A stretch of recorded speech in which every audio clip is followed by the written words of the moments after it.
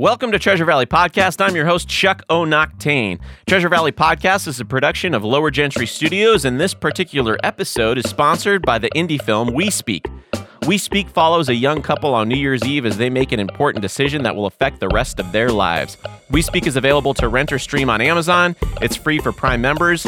It was filmed in the Treasure Valley during the winter of Snowmageddon or Snowpocalypse, which, if you didn't live here during the winter of 2016-2017, it was frigid for several weeks, and it felt like the snowfall was endless. The entire valley suffered from our city governments not having enough snowplows. We were all stuck in our homes, except for those with very capable four-wheel drives. It was one of those once-in-a-lifetime disasters that governments and government leaders were unprepared for, but was completely preventable with a little bit of foresight and planning. I was really glad when the sun finally came out and nature ran its course, our suffering was over, and our political leadership chalked up the entire winter as a fluke, went back to business as usual, and decided not to prepare adequately for the next winter storm. Why does this all sound so familiar? Today I want to talk about arguments, but first, let's talk about what's going on in the Treasure Valley. What's going on? What's going on? What's going on in the Treasure Valley? The coronavirus is still spreading. Idaho continues to see an uptick in infections. We are seeing the signs of contact tracing, however, with local news stations and newspapers posting locations that COVID-positive people have visited while they were potentially infectious. It seems that bars are getting all the attention during this contact tracing effort. Bar owners are hopeful that upcoming studies will show that the coronavirus isn't easily transmitted by those with a blood alcohol of over 0.1. But so far, alcohol consumption studies have only connected high levels of drinking with high levels of awesome, except when going back to shots at the end of the night, which is connected with high levels of novice. Safety first, liquor before beer. The Village at Meridian is nearly 100% open now. Unfortunately, bland corporate fun centers didn't fall victim to the coronavirus. My favorite part about shopping the Village at Meridian is knowing that I'm helping to employ thousands of children overseas. A house caught fire in Middleton last week. The biggest blow to the owner? The insurance payment wasn't enough to move out of Middleton. Canyon County arrests have gone down during the pandemic. Although we here in Canyon County can't decide if crime has gone down because of the pandemic or because we lost the connect to that good shit at about the same time. Outside of Idaho, the NBA is restarting its season at the end of July.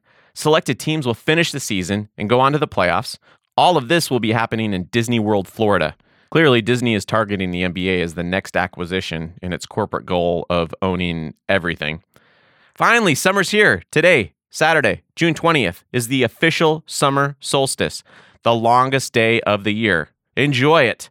Here are some things you can say to rub it into any of those suckers you know living in the southern hemisphere. Southern hemisphere suckers, I hope this long winter pokes you in the poker. Hey, how's the weather down there? Damn, my day today felt so long. Don't forget to put on your jacket before you go outside, dumb shit. The only hot beverage I'll be drinking this month is the beer I forgot out in the sun. Seasonal affective disorder is serious. Seriously lame. Enjoy your Christmasless winter, asshole. The only thing more backwards than your seasons is the way your water spins down the drain. Oh, sorry, I can't hear you over the music from that ice cream truck. Southern hemisphere suckers, I hope this long winter pokes you in the poker. All right, that was nice.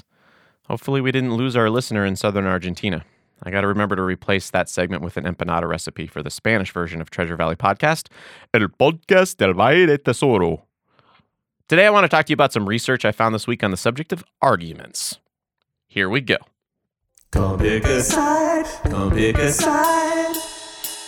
Don't matter what side you choose, you can't win this game, so get ready to lose. In episode 77, I spoke a bit on bias and research that help people be flexible in their opinions. The study I referenced most frequently in that episode found that when people find weaknesses in their own positions, they become more flexible. Well, I found a study that gives additional information on the psychology of argument, so I want to review that with everyone today because I feel like social media and the news has become so venomous that any tool we can use to navigate our current situation is helpful. The study I will be referencing today is the influence of social interaction on intuitions of objectivity and subjectivity, published June 1st, 2016 in Cognitive Science Journal.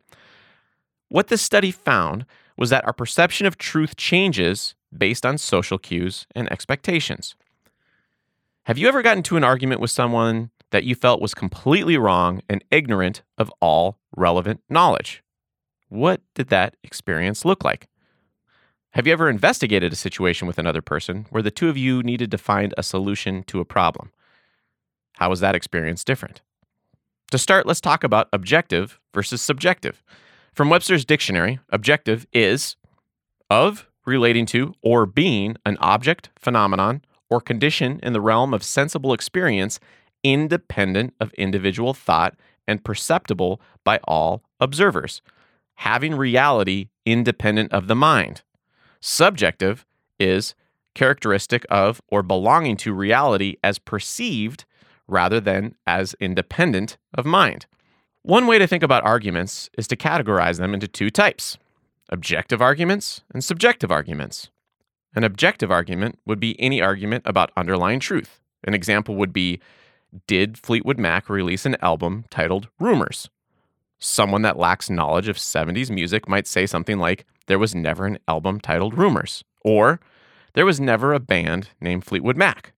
That person would be incorrect, because objectively, a band named Fleetwood Mac released an album called Rumors in 1977.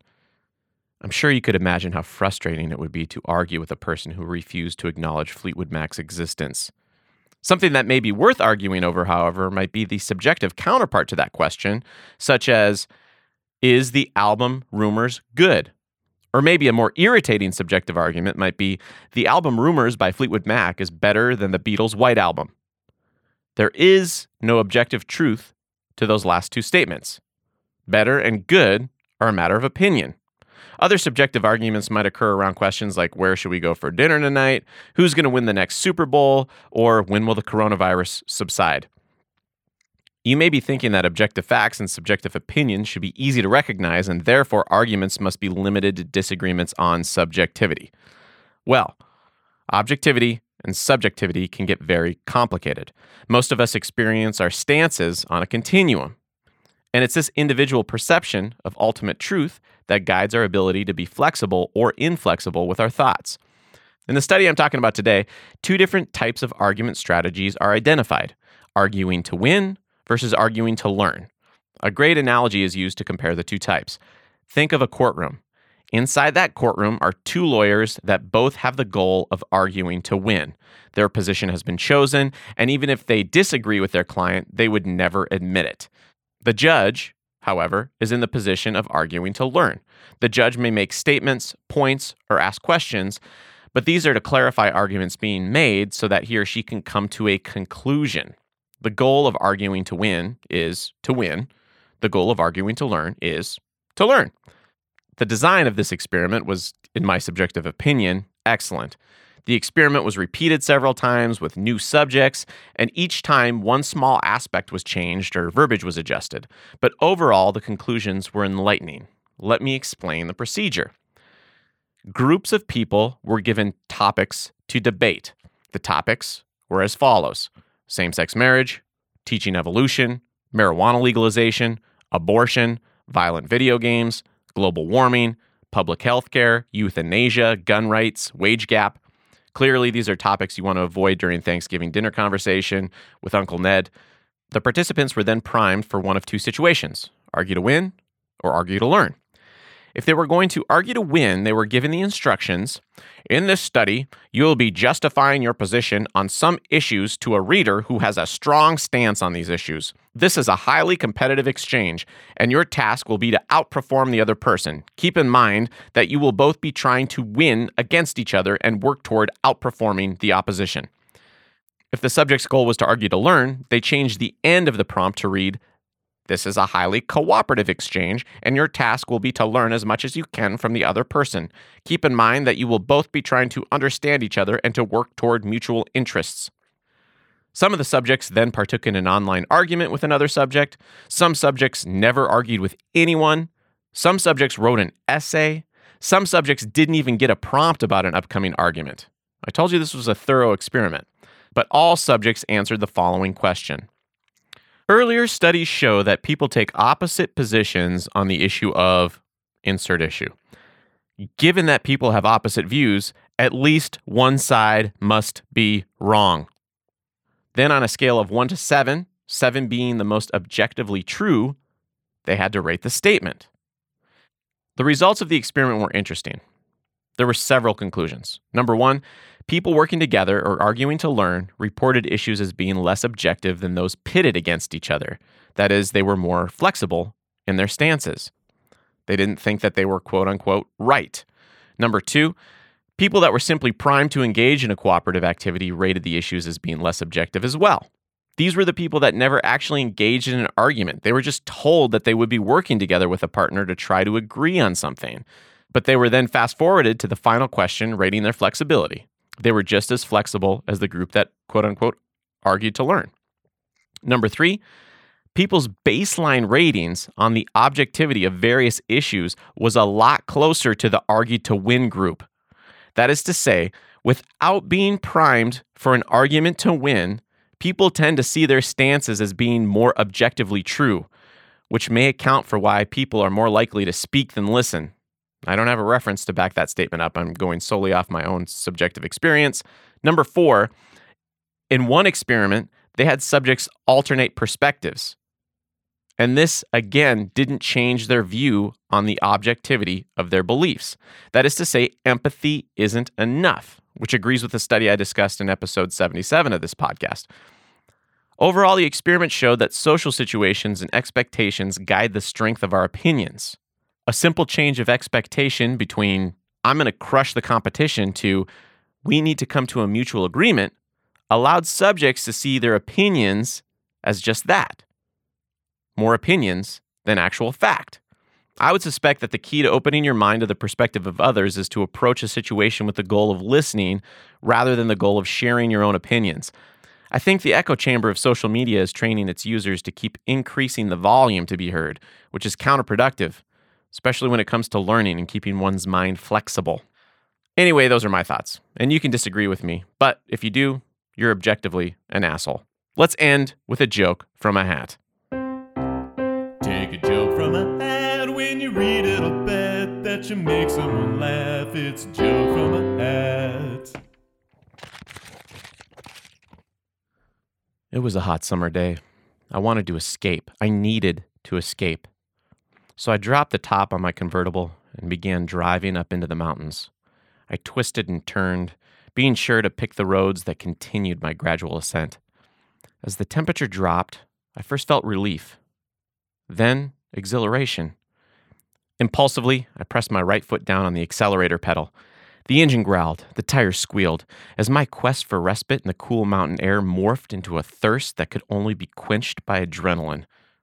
I awoke in the hospital several days after my near-fatal accident. A nurse was checking my vitals. I asked what happened. He responded, "You were nearly decapitated. Fortunately, someone found you incapacitated, and an ambulance arrived in time to capture you before you became permanently handicapped." I replied, "Thank you. For saving my life, I take my hat off to you." All right. Thanks so much for tuning in this week. If you enjoy this podcast, be sure to tell a friend about it. I hope you all stay happy, stay healthy, and enjoy your first week of summer.